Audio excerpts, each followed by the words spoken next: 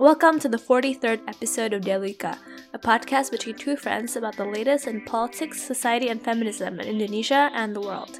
I'm Stephanie Tangkilisan. And I'm Sweden Lee. And this week we're going to do an update on what's happening in Jakarta right now under the reign of Anies Baswedan and Sandiaga Uno, and also discuss about how this administration's policies are impacted by the upcoming elections next year nationally. We also think it's interesting just to look into what the issues are in Jakarta politically as they reflect the potential trends and ways that politicians are trying to maneuver their way into power next year. Also, on this episode, we will be referencing Anies's interview with Najwa Shihab from her show Mata Najwa. She's an amazing Indonesian reporter who really gets to the heart of these issues and tries to get Anies to answer constructively, which, surprise, surprise, he really doesn't. He just skirts around the issue. So, without further ado, here's to it.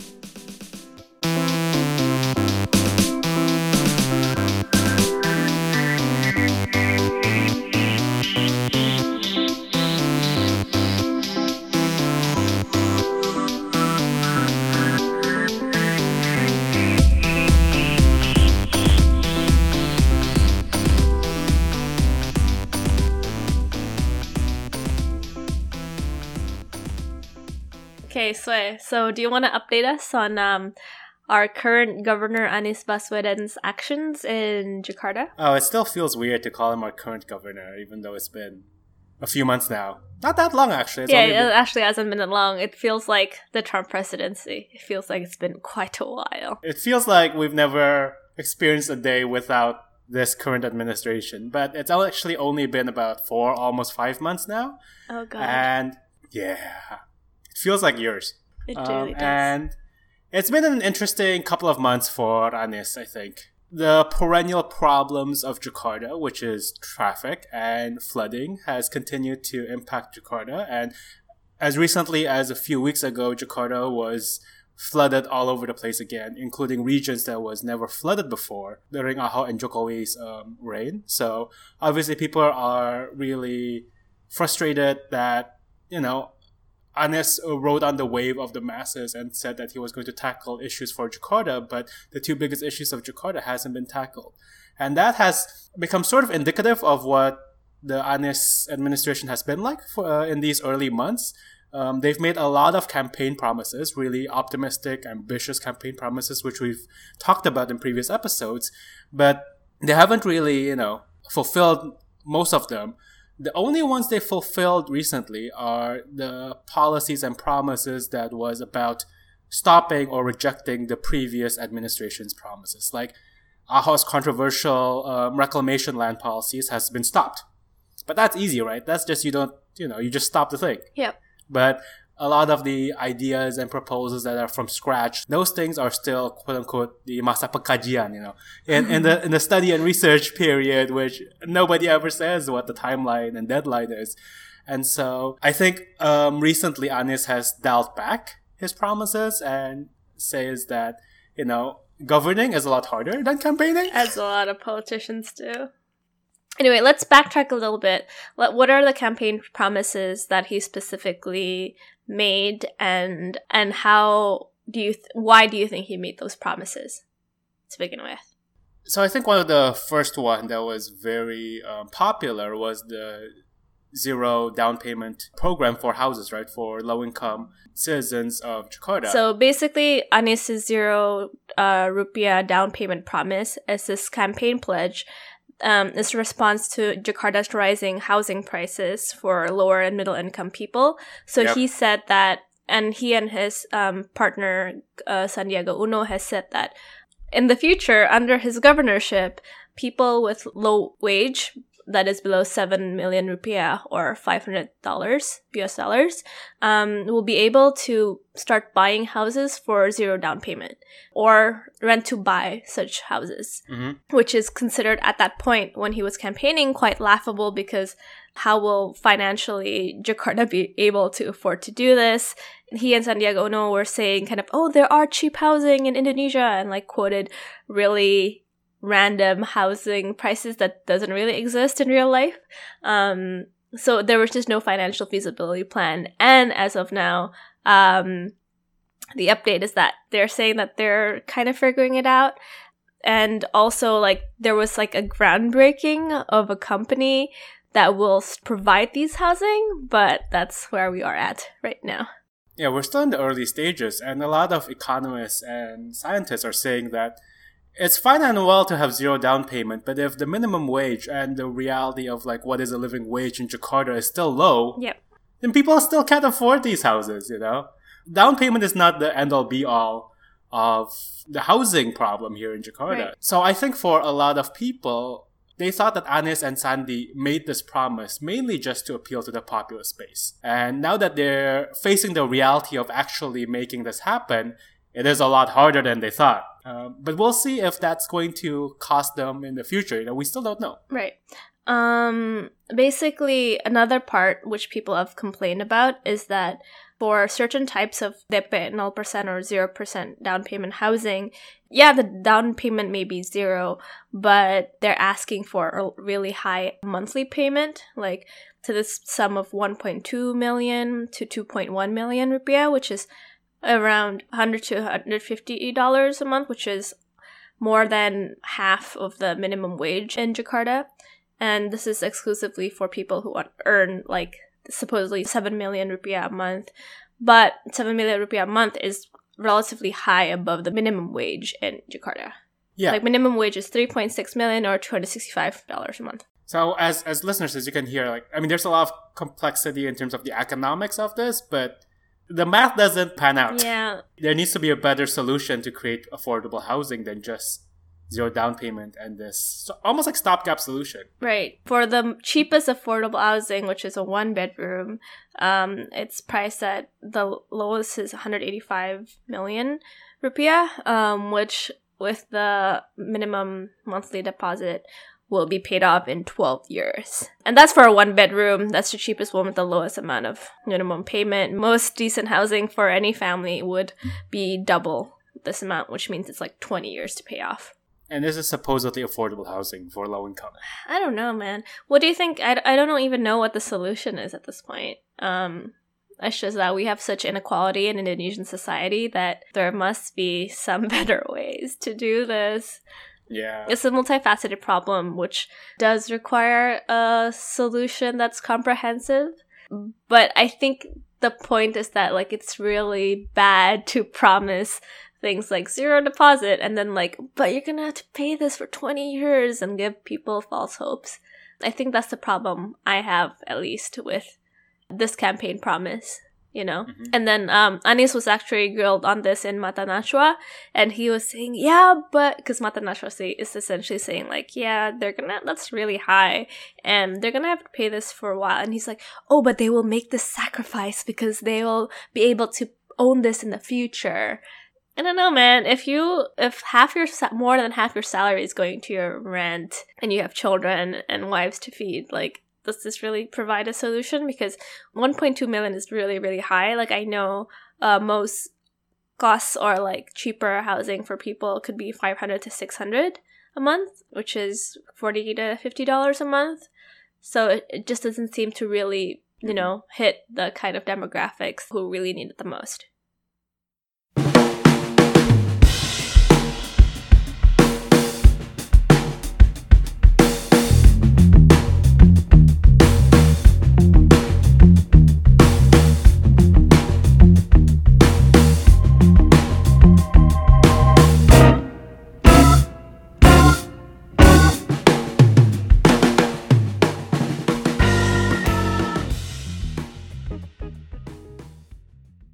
So aside from the zero down payment promise, one of the promises that was also very popular during the campaign trail, and Anies has actually finished it, is stopping the reclamation activities that Ahok previously allowed in North Jakarta. Yes. So basically, for people who are not familiar with the issue of reclamation, people are dredging up more sand onto certain parts of islands north of Jakarta in order to create more land for people to live on, etc. Mm-hmm. Part of this policy has been seen as necessary in order to protect Jakarta from rising sea levels. Another part of it has been a continuous development plan from the time of President Suharto aka dictator Suharto, in order to just like raise more money and profits for people he was close to. But this policy it's nationally legal, and they've made various promises to developers and made numerous studies on this before. So this was continuous from Suharto's time to SBA's time to Jokowi's time.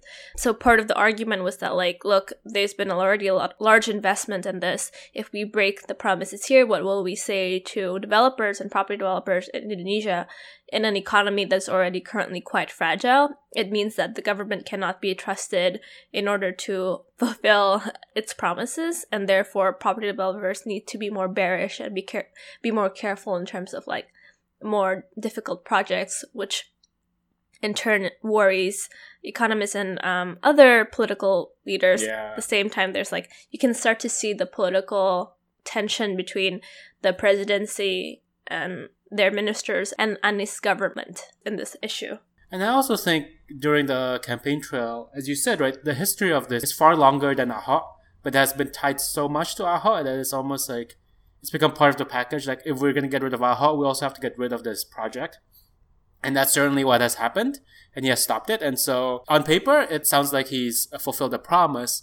But in reality, he might be stifling growth that both not only Jakarta needs, but Indonesia needs, right? Yep. But it's certainly been very popular with his base. And it certainly has improved his electability in the future. So, I'm sure he's more than happy to say that he's done a good job with that. Right.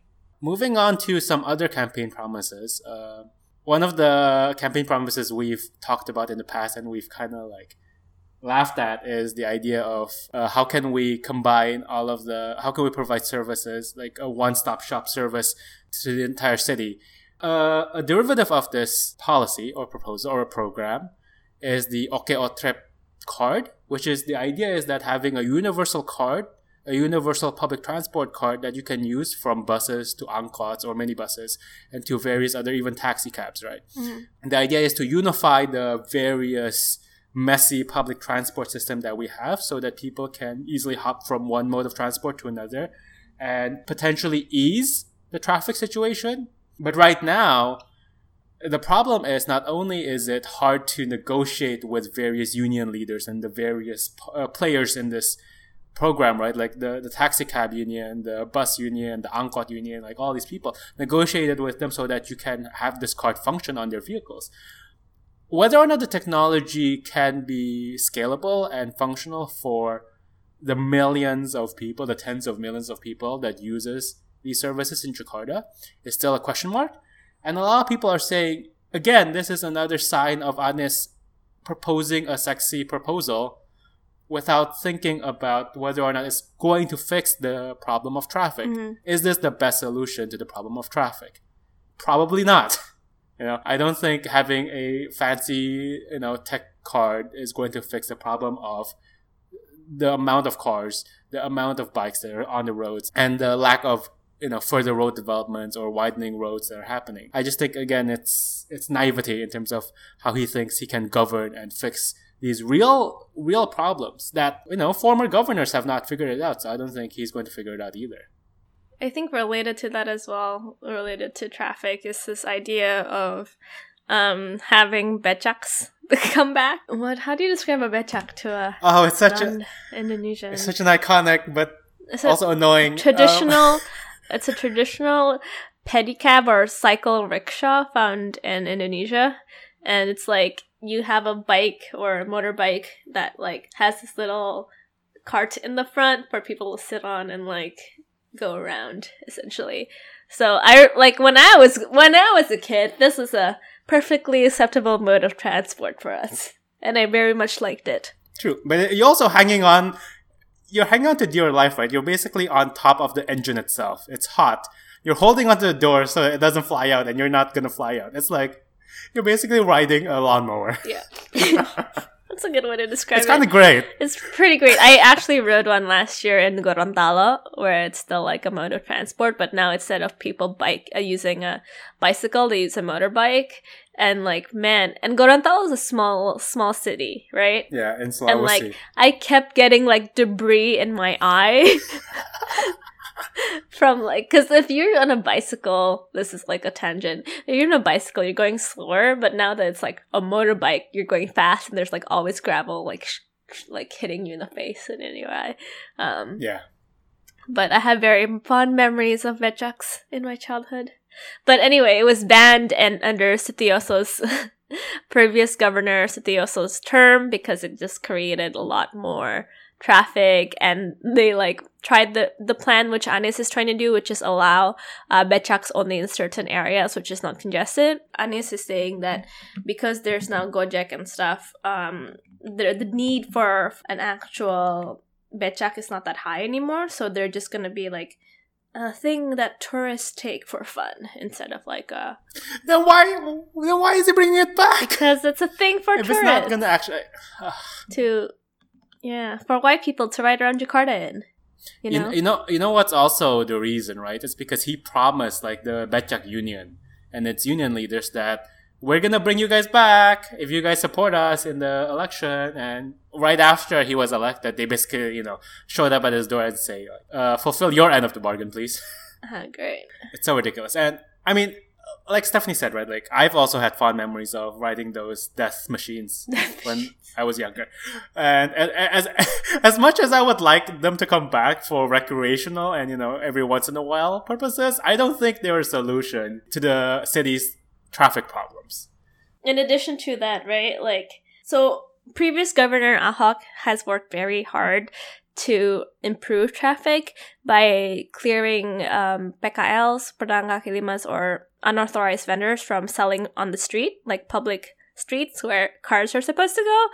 And this policy has kind of like been disregarded under Anies, especially in Tanah Abang, a very popular central market where there's also a big train station there. And it's in the center of the city. Therefore, like traffic here, like has effects on the rest of the city. And so, Anies went there recently and with Mata Najwa on the camera, and chaos ensues. Of course. But essentially, in addition to that, there are rumors that the spaces that are supposed to be for registered unauthorized vendors have been sold by Satpol PP, or the people who are supposed to enforce Governor Anies's plans, which is great. More avenues for corruption. The classic marker of functioning government here in Indonesia. So I think, listeners, we haven't even touched on some of the smaller campaign promises, such as the things he's said that he wants to do for women and protecting women and children and victims of domestic violence. All of those things have, he hasn't touched any of those issues ever since he's got elected. So suffice to say that for those of us who were skeptical to begin with when he became the governor, we continue to be skeptical, and we continue to be wary of the kind of policies and promises that he's making, and not to start off the year in a less than optimistic note, but hey, it's 2018.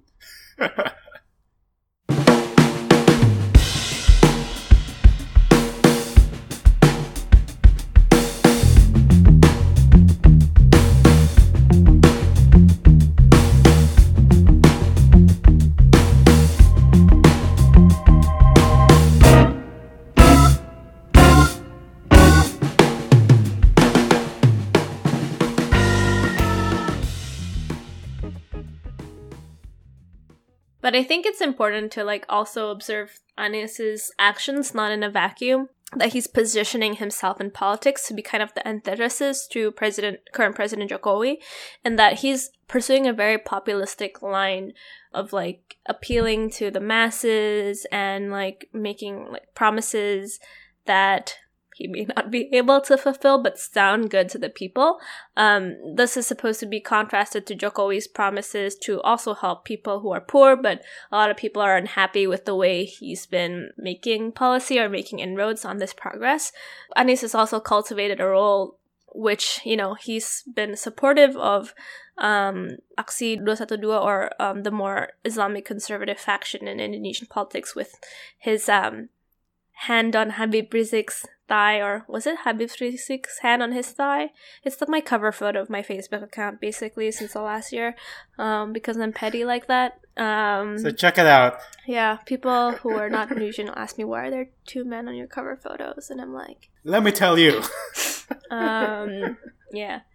Anyway, tangent. So yeah, he's been doing that for a reason. And, this is not just us scrutinizing his few months in power, but just also as a way to measure how the 2019 elections will turn out. I think it's very clear from what he's doing that he's going to try pit himself, and the other side of Jokowi's coalition will pit themselves as a side of the real pro-people who are more pro-conservative Islamic principles and probably quite supportive of the push towards criminalizing LGBTQ relations and sex outside of marriage and all that stuff. Yeah, all the passing the new criminal code that we talked about, that Stephanie talked about with Naila in our previous episode. And I think, Anies is also positioning himself as somebody that is as you said, anti-Jokowi, right? Like, he's the charismatic orator, and Jokowi is the pragmatic doer. Part of me is observing that he's not gonna ever publicly position himself yet as, an alternative to Jokowi, but he wants to put himself in the best position to take advantage if anything happens, right? He wants to be in the heart of the masses. He wants to be popular with the masses so that if the opportunity arises, he can easily come to power. And I think a lot of parties are looking at Anies and sort of like kind of deciding who should we lend our support to. Is it going to be Jokowi, who is still popular? Or is it going to be Anies, who is increasingly becoming more popular? It's just really concerning. Jokowi has not said anything in order to protect or, As people who are Indonesian and we care about Indonesian politics, we're pragmatic about what even somebody that is espousing a more progressive mindset as Jokowi can say, especially upcoming to an election year. So even though we would want to believe that Jokowi would want to govern in a more progressive way, it's going to be hard. It's going to be hard to keep a seat and continue down that path with people like Anies and Prabowo, who are much more gung-ho about going the conservative way and appealing to conservative leaders like Habib Rizieq to pull the masses in and counter the progressive wave, right? Yeah. So speaking of Habib Rizieq, who is Stephanie's favorite person, what is he up to, Stephanie? All right. Related to that, for my birthday present, he will be potentially returning to Indonesia. So the way Indonesia writes down its calendar, it's date, month, and then year. So a big part of Habib Rizieq's entourage came down on 212 2 years ago to protest Ahok, right? Mm-hmm. And the reason I think why this date is considered to remind people, it will be 21/2 again by the time we air. So it's like an opportune time for him to return and spread his message of hate in the next year in order to further divide Indonesia. It's easy to hashtag 212 again, right? Like, keep it consistent. This is like branding 101 right here. Yeah. But yes, his followers have been kind of promoting that if he comes back, everyone needs to come to the airport and protect him and rejoice that he is back. And then the police are just we will secure him. What does that mean? Diamankan. It's such an Indonesian word too. It's not entirely clear what diamankan means. It means does it mean that they're gonna capture him? But does it also mean they will make sure that he's just okay and then release him later? It's just such a vague word. That's just such an Indonesian political term. For those of us who are concerned about his return, it does not assuage our worries, right? Okay, he's back. He's a known extremist leader. He's known to espouse views and give speeches that incite violence. It certainly divides the city. But apparently we're just gonna quote-unquote amankan dia. It's what does that mean? Are we not gonna tackle this issue of an extremist leader in our masses, in our midst, in an already divided society right now?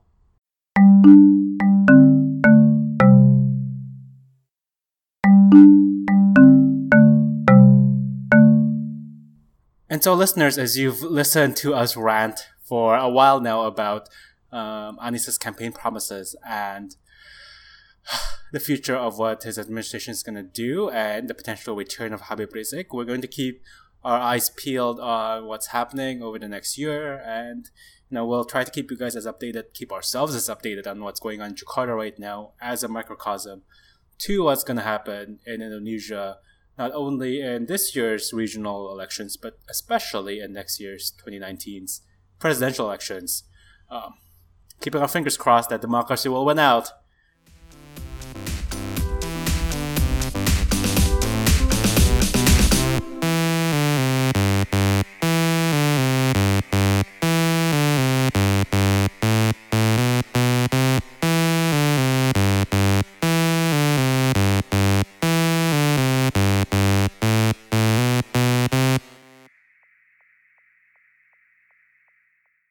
Thank you so much for listening to this episode. You can find more information and resources of whatever we talked about on our website, dialogika.id. Music credits to John Dealey, Lee Roosevelt, and of course, Broke for Free. If you like what you hear and want to support us, please review our podcast on the Apple Podcast app or whatever app you use to listen to your podcast.